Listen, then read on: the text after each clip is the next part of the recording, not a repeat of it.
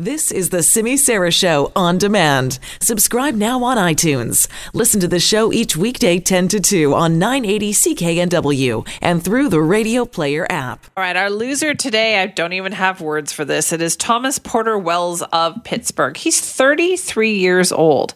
And what did he do? He flushed his grandparents' ashes down the toilet to get revenge. Right? You can't even get out the whole... I know what you mean. I felt the same way. He's trying to get revenge on his mother because she kicked him out of her home. Oh, He's come 33. On. That's very ignorant. That's what I thought. McKeesport police say that this cruel revenge was sparked by his mother, Denise Porter, kicking him out of the house last September because of his drinking and marijuana use.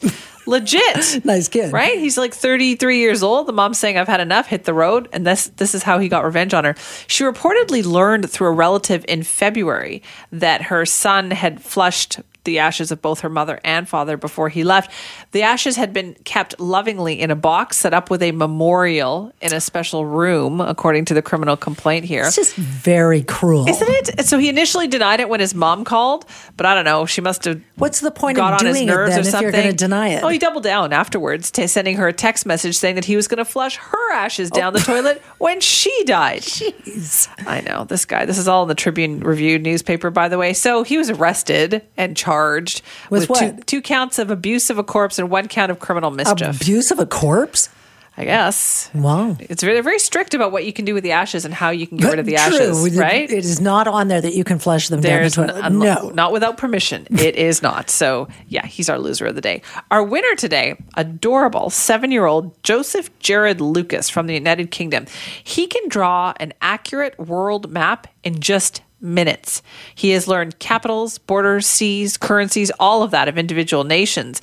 He is autistic, but his kind of obsession has been cartography, and that has been that way since 2017. And his mom just said he is amazing and revealed that he shockingly hasn't actually been taught geography. He just taught himself. Listen to him explain his mapping abilities to the Daily Mail. Hello, my name is Joseph Jared Lucas.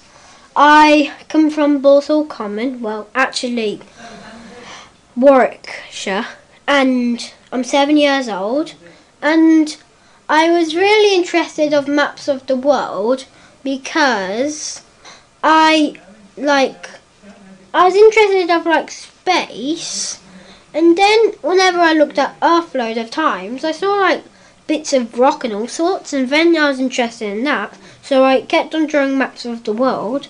And then I basically be very good at drawing maps of the world. What is the capital of Iran? Tehran.